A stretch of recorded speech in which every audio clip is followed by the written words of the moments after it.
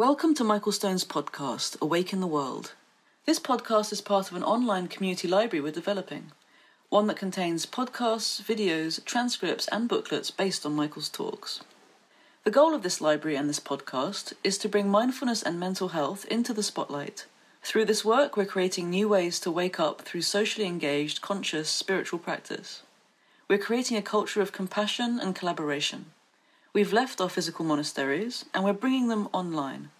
Before we get to today's podcast, I want to take a moment to ask you to consider becoming a patron of this podcast through Patreon. Pledging is easy and can be as little as $1 per month. Just go to patreon.com/Michael Stone and click on the big orange button on the top right of the page. Thank you for listening.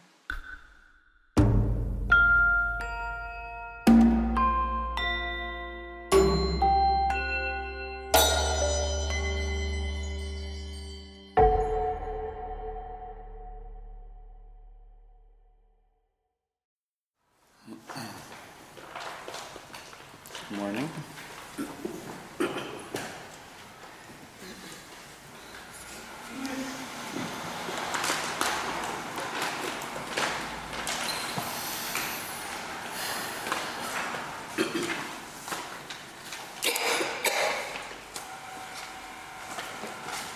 Today we're going to begin exploring the subject of trauma, and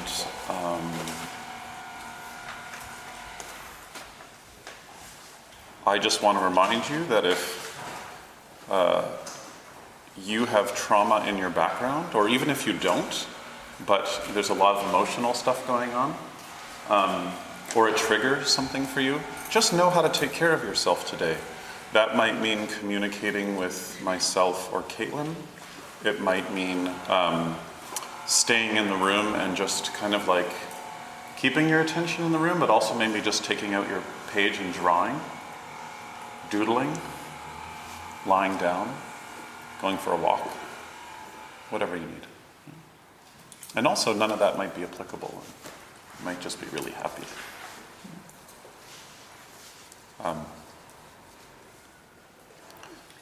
When I was teaching recently with Paul Haller, he told me this story about studying with Katagiri Roshi, and one day just having this really important question that came up for him. Have you had that yet? Has anybody had that? I don't mean a question about like, should I stay or should I go? But you know, sometimes like there's a really important question that comes up for you, and you might even realize it's the same question you had when you were 9 or 12 or something. You know? And so he went to Katagiri Roshi and sat down with him and asked him this question. And Katagiri Roshi just sat with him, didn't say anything. And after a while, Paul started feeling kind of impatient. Is he going to come up with something really profound? And he's just waiting. And Katagiri Roshi just sat and sat and sat. So that was the story. Should we shut the windows? I think the sound mostly comes in this direction here. Anyways, I mentioned this story to start off our day because, you know, a lot of us, as we explored yesterday, are so used to using the cognitive mind to kind of solve life. And we forget sometimes that there are experiences that we can be with that can be healed, can be softened, can be related to, not just from our thinking mind. And as people who are training in facilitation, it's important to remember, and I also mentioned this yesterday, that for some people, the idea that you don't have to think your way into something is inconceivable.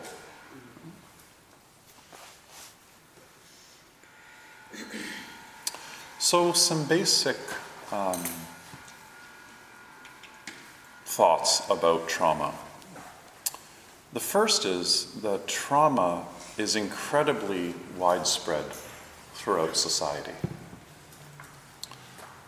And nowadays it's coming into consciousness, I think, that more people are traumatized than we realize.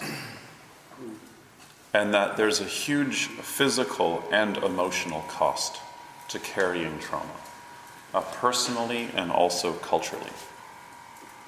And it affects the background or the fabric of our lives, also because it really affects how we relate to other people. And of course, there's a lot of misunderstanding about trauma. We tend to think that trauma is in the painful experiences that happen to us. But trauma is actually a wound or a shock or an injury. It doesn't refer to the event per se. It refers to the effect of the event, the consequence of the event on us, which is karma. When there's an action, it has a consequence. And sometimes the consequence creates pain and fear that is so unbearable. And most of that inability to bear what we're feeling is related to our age, our background, our karma, and of course, our social support. And when someone feels unbearable pain, which I'm sure everybody here has felt at some point in their life, it feels like your life is at risk. So the body and mind and heart have to set up various systems in order to bear pain. And when this happens, we enter a new world that wasn't the world that we had before. We enter a trauma world or a trauma body. It's like we shift into a new life. And our new life feels very different. And we get used to that difference very quickly.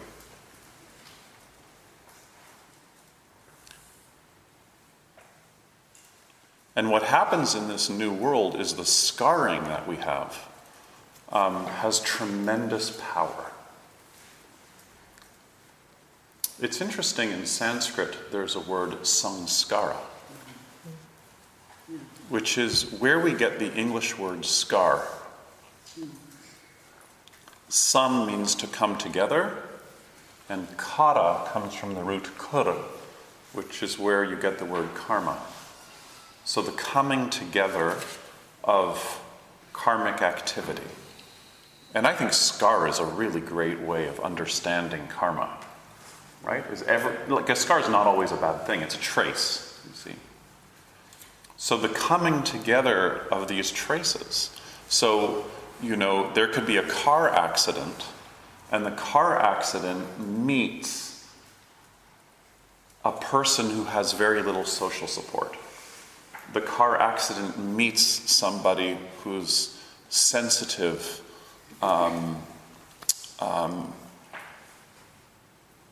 in ways someone else might not be sensitive. You see, there's all these, I could go on and on, but all these factors you see come together, and they're different for every single person. And it's not just the pattern of the person, but it's the ecology of the person, the social support, the socio-economic life of the person, their digestive system, their immune system, their family life.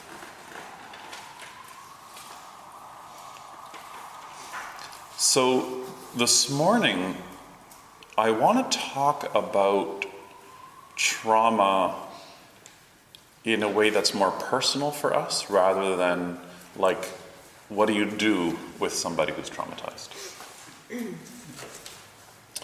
So I want to explore 3 different factors of trauma.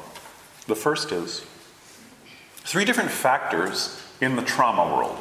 So remember what I was saying, is when there's trauma, you enter a new world that we can call like the trauma world, let's say. And the first characteristic of the trauma world is an embodied, visceral, somatic fear of re-traumatization. If you want to just sum up fear. But it's a specific kind of fear. It's the fear of being traumatized again. The second, and I'm going to go into these in great detail, but the second is dissociation. In order to deal with what's unbearable, we split in ourselves. We dissociate. We have to compartmentalize. And this is our biological and psychological strategy for coping with what we can't cope with. So in a way, dissociation is actually a mechanism that's a healing mechanism. Like if you didn't dissociate, you'd come apart. And the third characteristic of a trauma is shame. So before I kind of break these down, it's important to understand that this isn't conscious. Like there's no conscious decision to be fearful. There's no conscious decision to dissociate. There's no conscious decision to feel shame. You don't choose it. Second thing that's important to remember is that most of these patterns are not accessible to language. So you can't talk to yourself about the fact that this is happening. It just happens. You can talk to yourself from a perspective of being identified with those symptoms.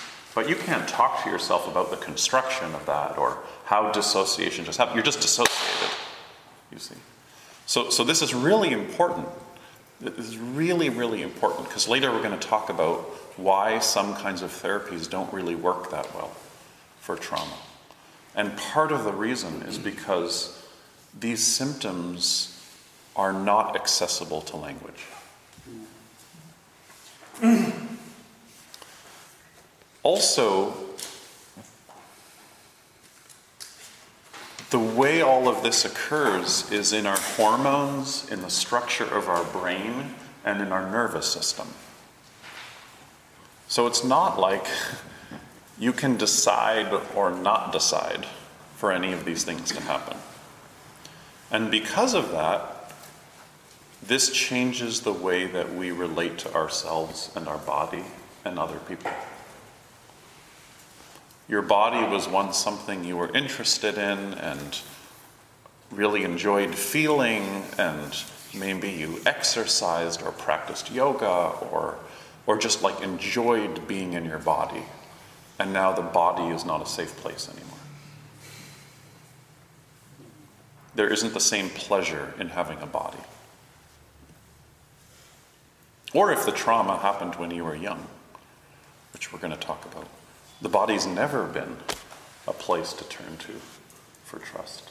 And these are important things to remember, because if you're someone who hasn't had this experience, you might easily be able to say, oh, the body is a place I come home to and I feel warm and safe. But like for somebody else, the opposite is true.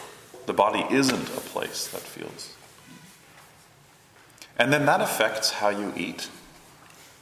Right? Because if the body isn't something that's like a temple for you to treat as sacred, then it doesn't really matter what you eat and what choices you make around nutrition and whether you exercise or,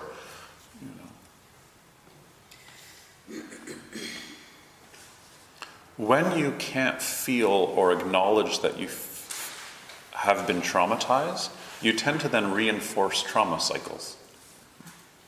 But you can't see it. Just say that again, please. Well, I mean, actually, you could say that about anything, right? It's like when you don't recognize it's happening, you just keep reinforcing it.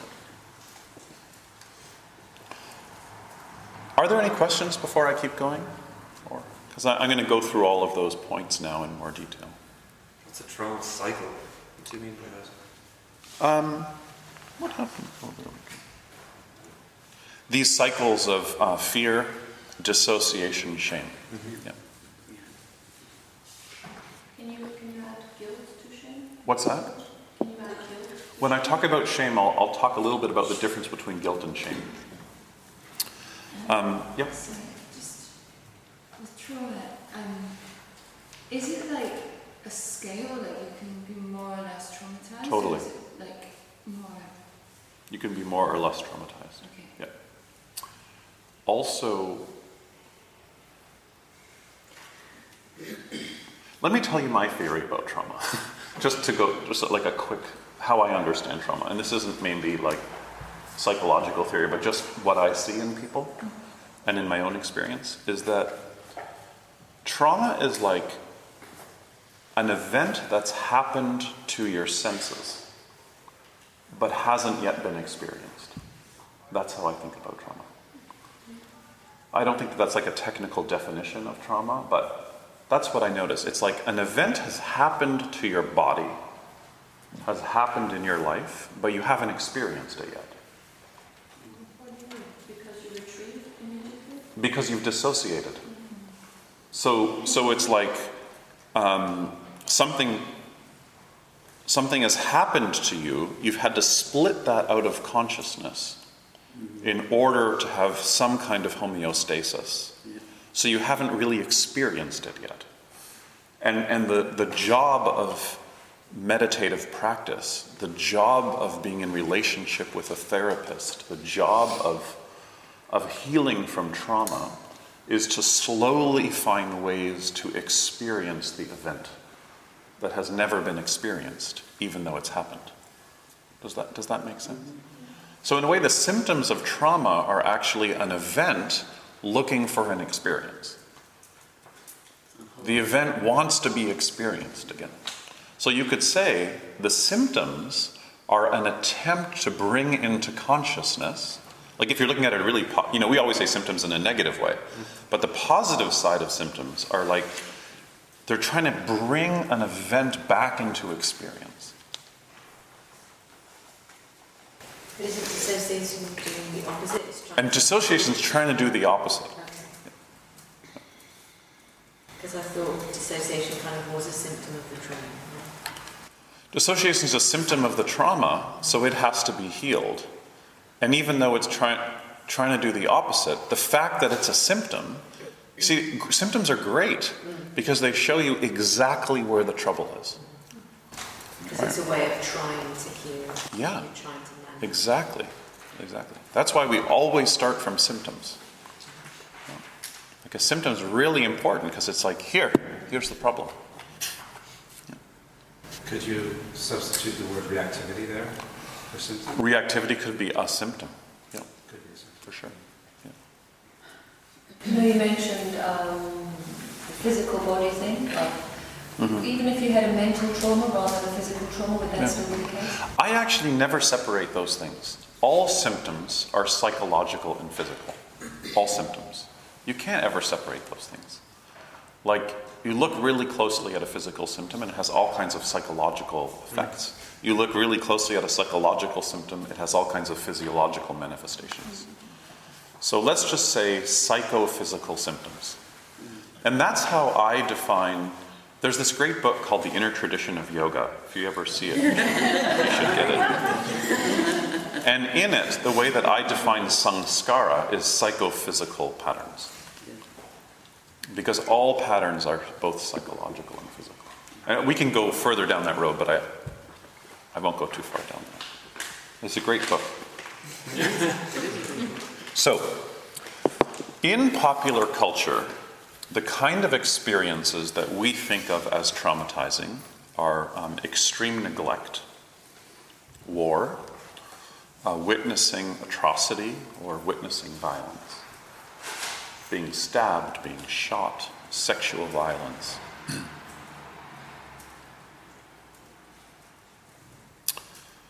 But there's a whole other dimension of trauma that in popular culture really doesn't get much attention.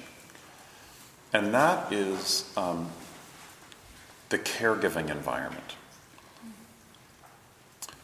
feeling unloved, feeling inadequate as a child, parents and caregivers who can't attune to our experience, or parents and this is more likely, parents and caregivers who are also traumatized themselves, who can't attune to a child's experience, or parents or caregivers who are ill or depressed, who can't attune to a child's experience.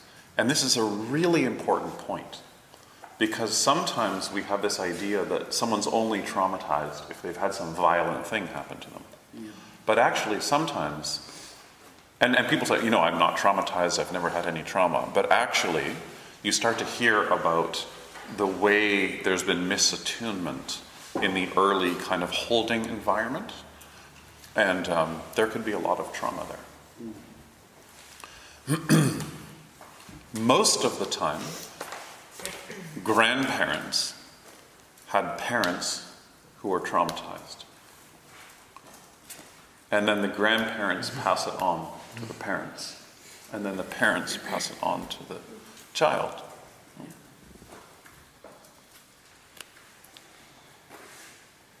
So if we're talking about trauma and you're like, yeah, my parents did this, and you're in this like blame world a little bit, it's also really important to remember that it's probably not their fault.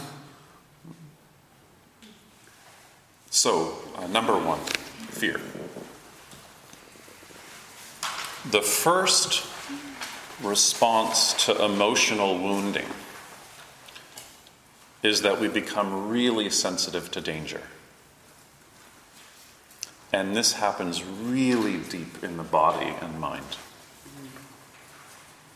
And then we start looking at the world and other people through this haze of distrust.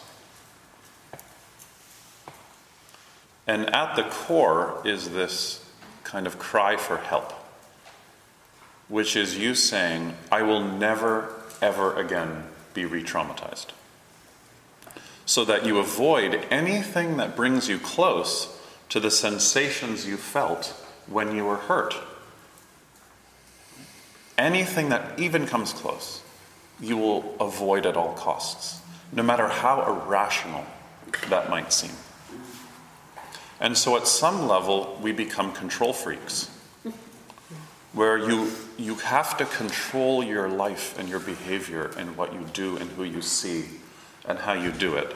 And again, as you said, or I don't know if somebody said, is there a spectrum? Mm-hmm. Like less traumatized? Yeah.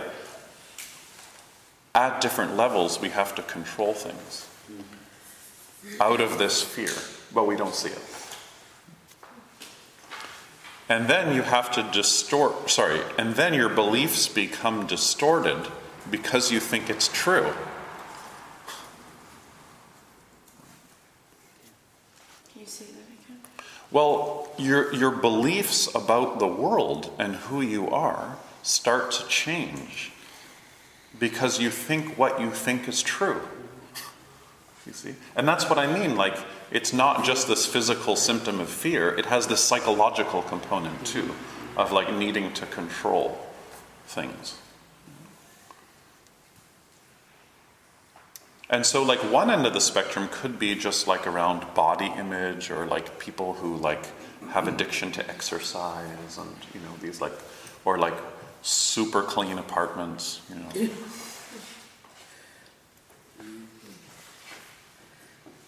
Yeah. Could then the opposite of control freak be a total lack of respect for the self and going into very... Yeah, that's a good point. Totally. Yeah. And then it's the same. Absolutely. Absolutely. Because that's a kind of control also, isn't it? Yeah. Yeah, that's a really good point. Yep. What does having a really clean apartment do? How does that correlate? Well, I mean, there's a way to have a clean apartment and be relaxed about it and enjoy the kind of minimalism of like, and there's a way of having a clean apartment that is trying to control your environment so much. Because you feel unsafe in the environment. Yes, but you don't know that. It's unconscious. Maybe once you lost a caregiver, or they walked out on you, or you were abandoned in some way, and then you develop this unconscious belief that you're not lovable. So then you have to somehow control your life. Maybe one way of controlling things is not letting anyone ever get too close. Like you have this kind of spatial or like emotional awareness of how close somebody is allowed to get. And nobody can cross that line. So that's another way of keeping your apartment organized. Like the apartment of your heart.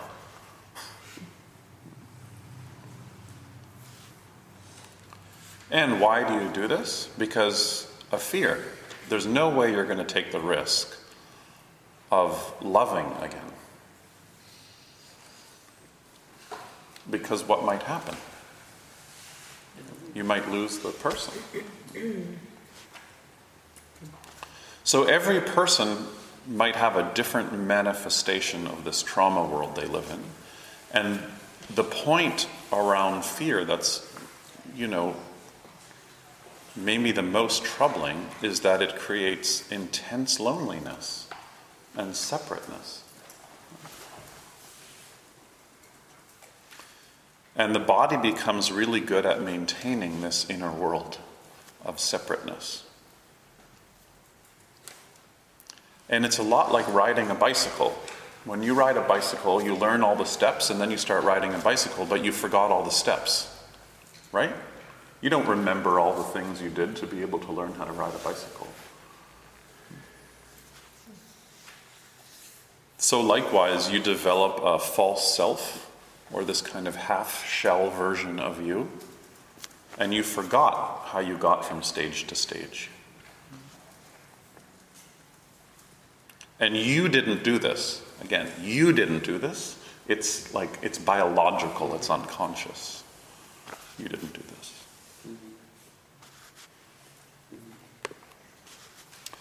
So this leads to the second aspect of trauma, which is dissociation.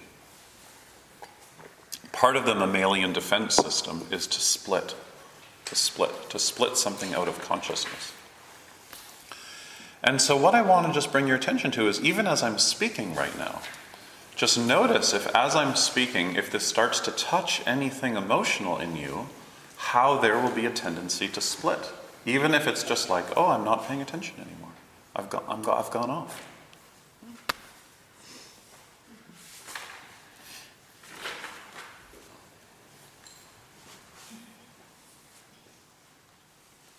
So think about, when someone that you depend on can't tolerate some aspect of who you are.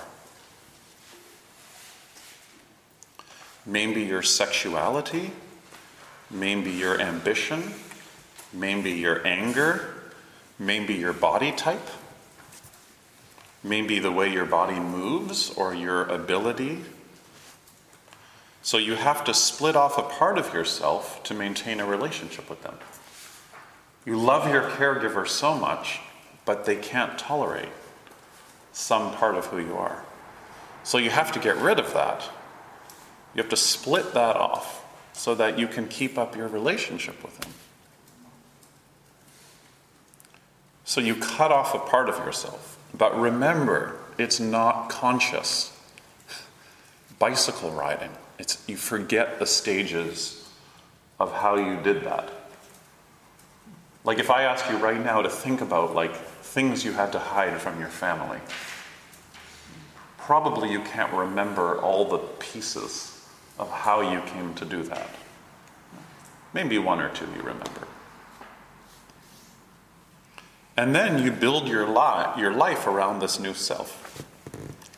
And sometimes it's not one thing we cut off. Sometimes it's just like all the emotions. You just numb. And I always like to remind meditators that when you numb negative emotions, you end up numbing also positive emotions. Like numbing is numbing. If you learn how to numb any kind of emotion, you just learn numbing. and it affects the whole emotional sphere. If you try to dull down one emotion, you dull all of them down. And then your life starts feeling flat. And then we start feeling less human. And then we start saying to ourselves, there's something wrong with me.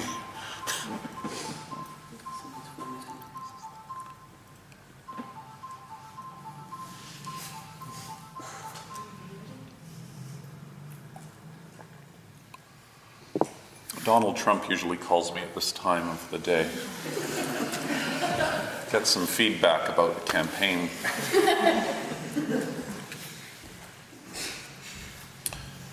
The point that I think is really important for those of us who are coming from the perspective of, being a yogi who's engaged in their lives, is that when you cut off your emotions, you cut off the way that you connect with the world. You cut off the way you connect with the world.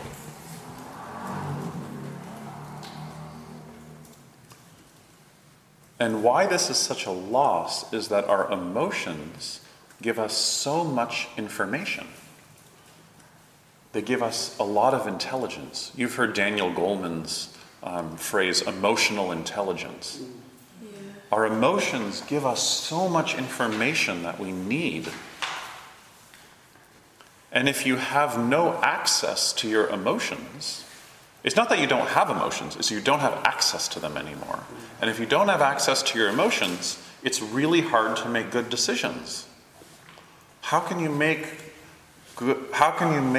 skillful calls about what to do or what moves to make if you don't have access to a healthy emotional landscape?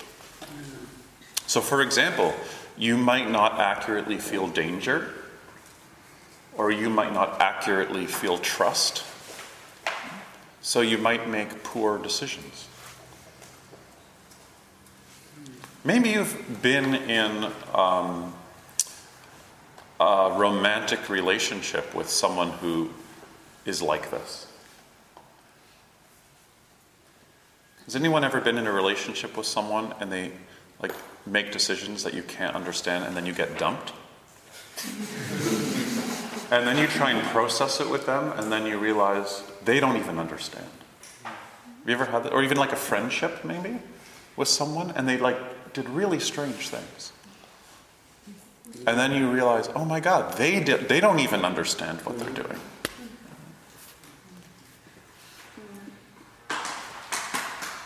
I don't know if this is included in what you just said, but there's also the other side of the spectrum where actually too much emotions can cloud your judgment.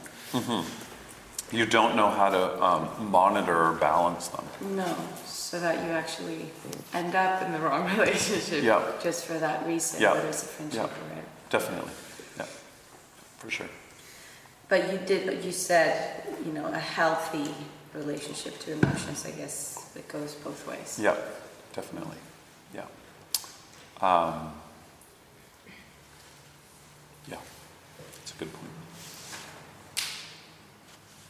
So the third characteristic of trauma is shame.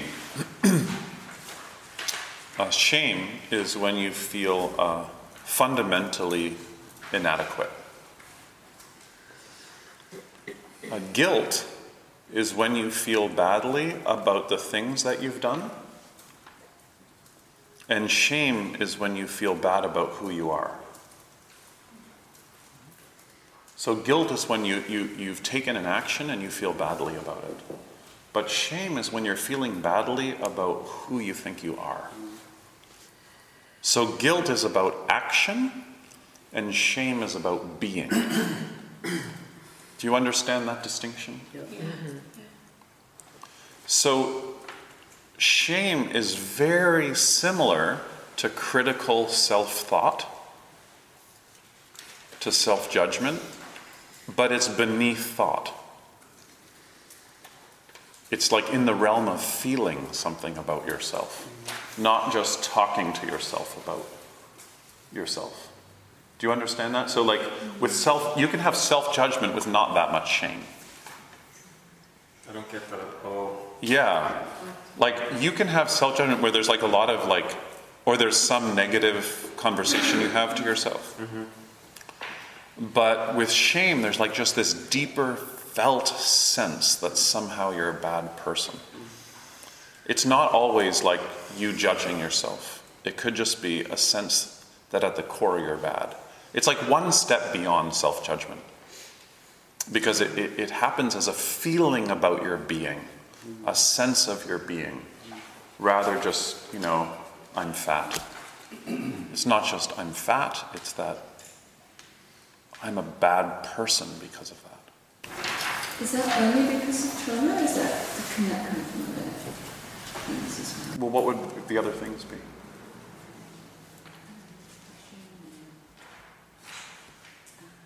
Put that in. I would put that in the category of trauma. It's not. Yeah, I would say that these are ways of thinking about the symptoms of trauma. But that whole, Yeah. on fat, I'm bad because I'm fat, is that an unconscious, the I'm bad bit? The I'm fat bit you can imagine you're thinking, but the I'm bad, therefore I'm fat thing, is that like unconscious? You're not really noticing that. Correct. You know what I mean? Yeah.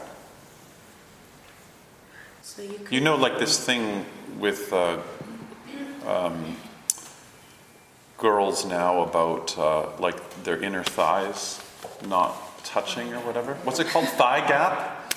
Which is probably, like, I don't know that much about this, but it's probably the hardest place in your body to lose weight. Yeah. I would think. Like, It's meant to be that. it's meant to be that. Okay, yeah. And so you can be obsessed with that for, 4 years of school at a certain age with all your friends or whatever. And it can torture you, right? But there's still one more step, which is feeling that at the core, because of that, you're a terrible person. Somebody might be obsessed with thigh gap, but not have this sensibility that they're a terrible person. They would just have this sense that, like, their body is not the body they're supposed to have. You see? So it's a spectrum, you see. It's a spectrum. Yeah. I don't think any of us can actually, like, map out exactly where it crosses over into shame. Is this making sense? Yeah. Thigh gap. How do I know these things? How does anyone know these things? Hang out with young people. So do you think people know that they're experiencing shame?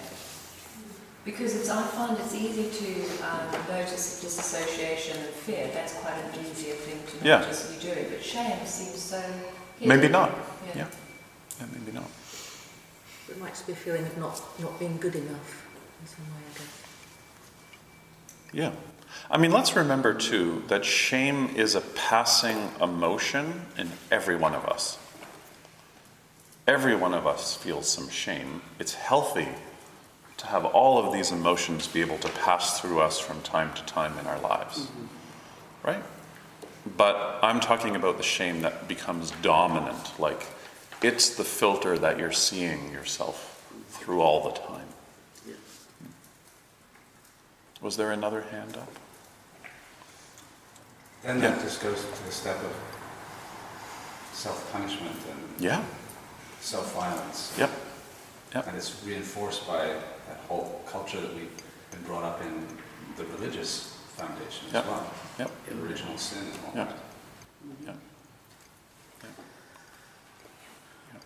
So if you're saying that shame is an emotion, but can you link it back to what we were talking about yesterday, the mental states, and that they're not permanent, that you can hold them lightly? I mean, how does that? Oh, okay. So what's the difference between a passing emotion and the shame that's associated with trauma? Is very simple. Is that in trauma, the shame that arises is something you can't get out of. Okay. You can't get out of it. You can't get outside of it. Yeah. You become the object of your own negativity. You can't kind of get out of it, and so you're forcing yourself to become more perfect. You have to force yourself to become more perfect all the time, because you're not. And I mean, we're not going to get into it, but this is such an interesting lens to look at the yoga community with. Like, really, really interesting. Yeah. But we're not going to get into that right now. Yes? Is shame particular to, it seems to me that like shame would be particular to certain kinds of trauma.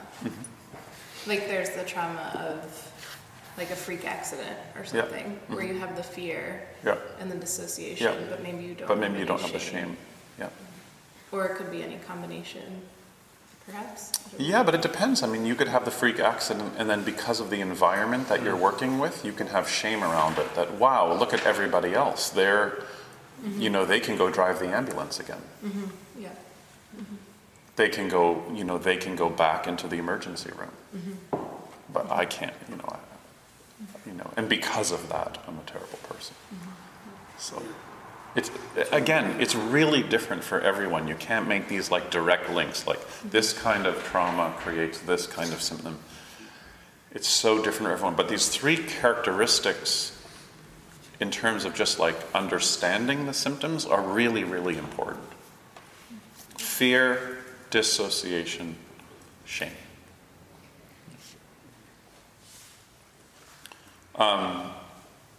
The worst part of shame is that it really poisons our relationships with other people.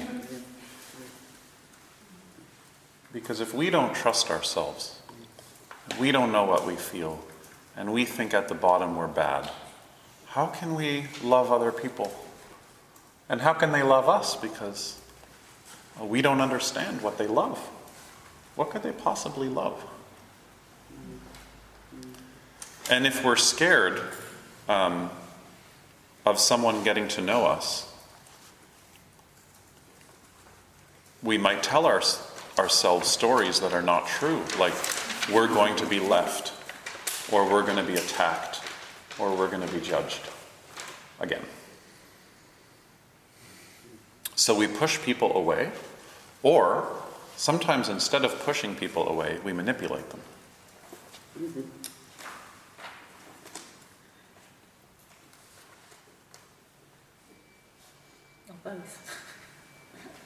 Or both. But let's remember again, we're not conscious of this. It's semi-conscious or unconscious. Seen with some people, and it's not like they've come from like bad parents who've shown signs of trauma. Yeah. So I don't understand how that can become so ingrained in them, despite. Let's undo our assumption about what we think is trauma. Like, you might say, we don't come from bad parents where there's been abuse or whatever, but you don't know what that environment was like. And probably as you start to learn more about it, you can see how, like, these symptoms don't come out of nowhere. Someone who's a manipulator all the time, you might like learn about their child, or they might say, oh, I had a fine childhood, you know. But like, there's a reason why somebody's manipulating all the time, or lying all the time. So we have to like, and that's what I'm trying to say is like, I think in our culture we've had this idea of like, trauma is just violent things happening. But trauma also is very much related to attunement, especially in our early years. Yeah.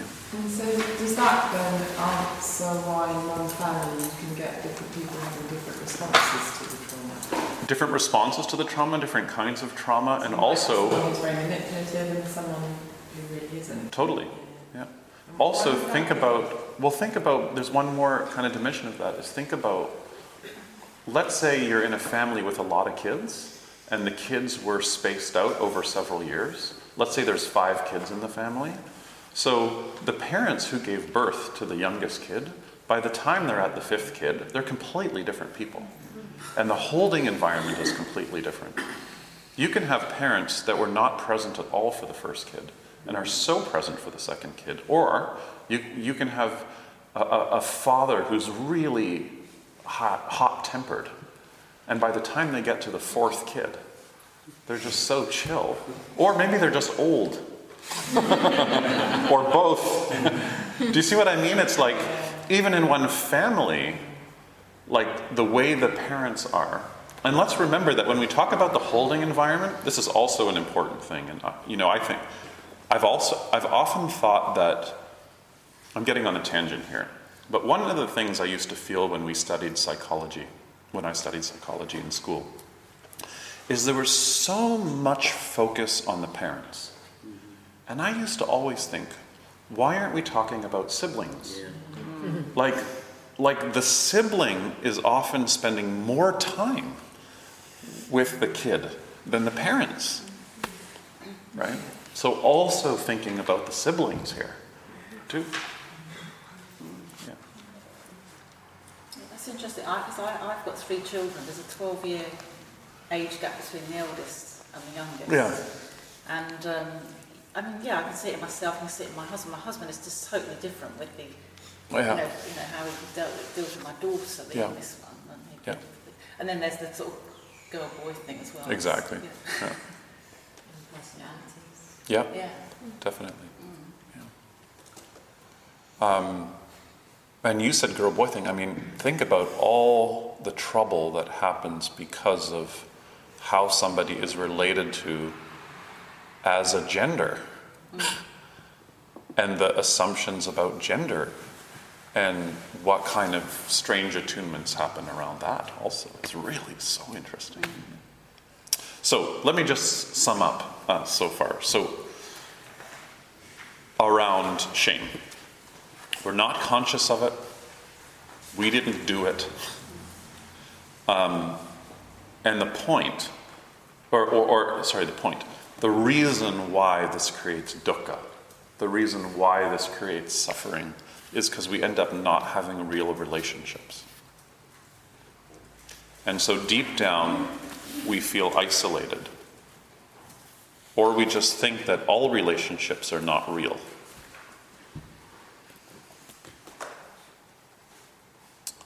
I'll just share one personal story, is that my father comes from, my father was born in Poland at the end of the war.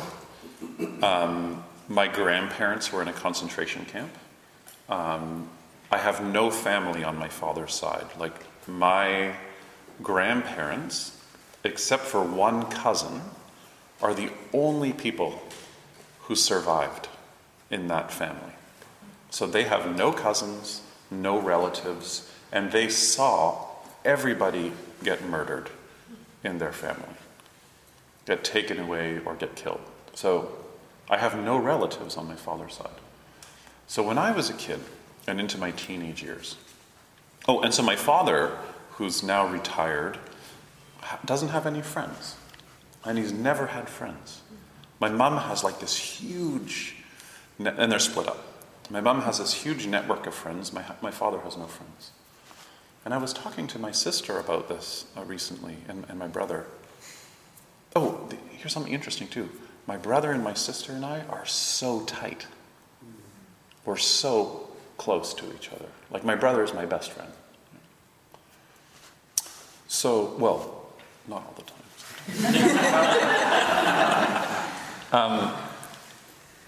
But what I wanted to share is that we were talking recently, and I had this memory of how, when I was younger, my dad used to always say, never get too close to anybody, because they're going to fuck you over. Those were his words. He would always say, or he'd say they'd fuck you. He'd always say that.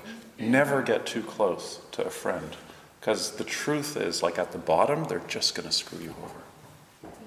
And that's his worldview. And now he has no feeling of a network. And I think all of us know, for people who retire and they don't have a community, they don't know what to do with themselves. Their life starts to shrink really, really quickly. So I want to say more, but I feel like we should have a little break. But I've covered now the symptoms, and then I want to talk about healing. So this might seem a little bit like, holy shit. Oh my God. Can we just start now? Yeah. Like, I gotta go out and get some cocaine and like numb this a little bit, you know? Yeah. Or like everyone's gonna have a break and go like to Planet Organic, get like a lot of chocolate or whatever. You know? But you know what? I actually just want to house this in an understanding, like this should soften our heart to feel like, wow, you know, I actually, from what Michael's saying, like I actually really relate to some of these things. Like maybe that one thing doesn't operate so strongly, but it's a passing experience that I have, or it's something I've felt really strongly for a certain number of years, or it's something I'm still struggling with. And that creates the empathy that helps us see it in other people. That helps us see it in other people. Also. Can you use compassion after all your anger with your mother or your dad is gone? Yeah, you know. Especially this unconscious thing that you said, it's biological, you can kind of see it from the other point of view. And isn't that a magnificent thing about being a human being? Like, we can like really empathize with another human being if we're open to contact. So remember what I said when we were meditating, like contact and then experience. If you can't let yourself contact and have experience with what's arising, then when you have painful emotions or afflictive emotions, you can't let yourself feel them, and then you can't relate to them in other people. You know? And then when other people show their wounds, you can't stand them. You know? Even like minor versions, you can't stand them. But when you know what that feels like in yourself, that actually can connect you. And that's the first noble truth. That's the foundation of the Buddha's teaching, is opening to suffering. Opening to suffering. Why? As Norman Fisher said in his article, when you can contact your suffering, then you can relate to other people's suffering. And that's a really good thing. That's a really good thing, because it makes us happy. Isn't that so strange?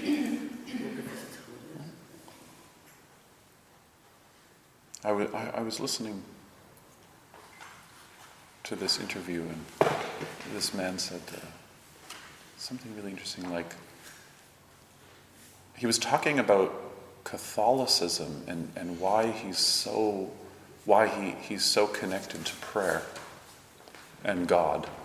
And he said that his connection to God is both through prayer and through the fragility of other human beings.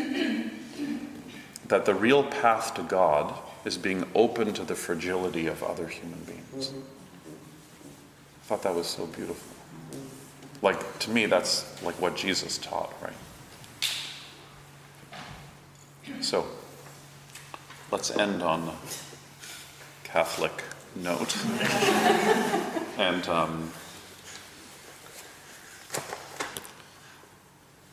we'll take a 15-minute break.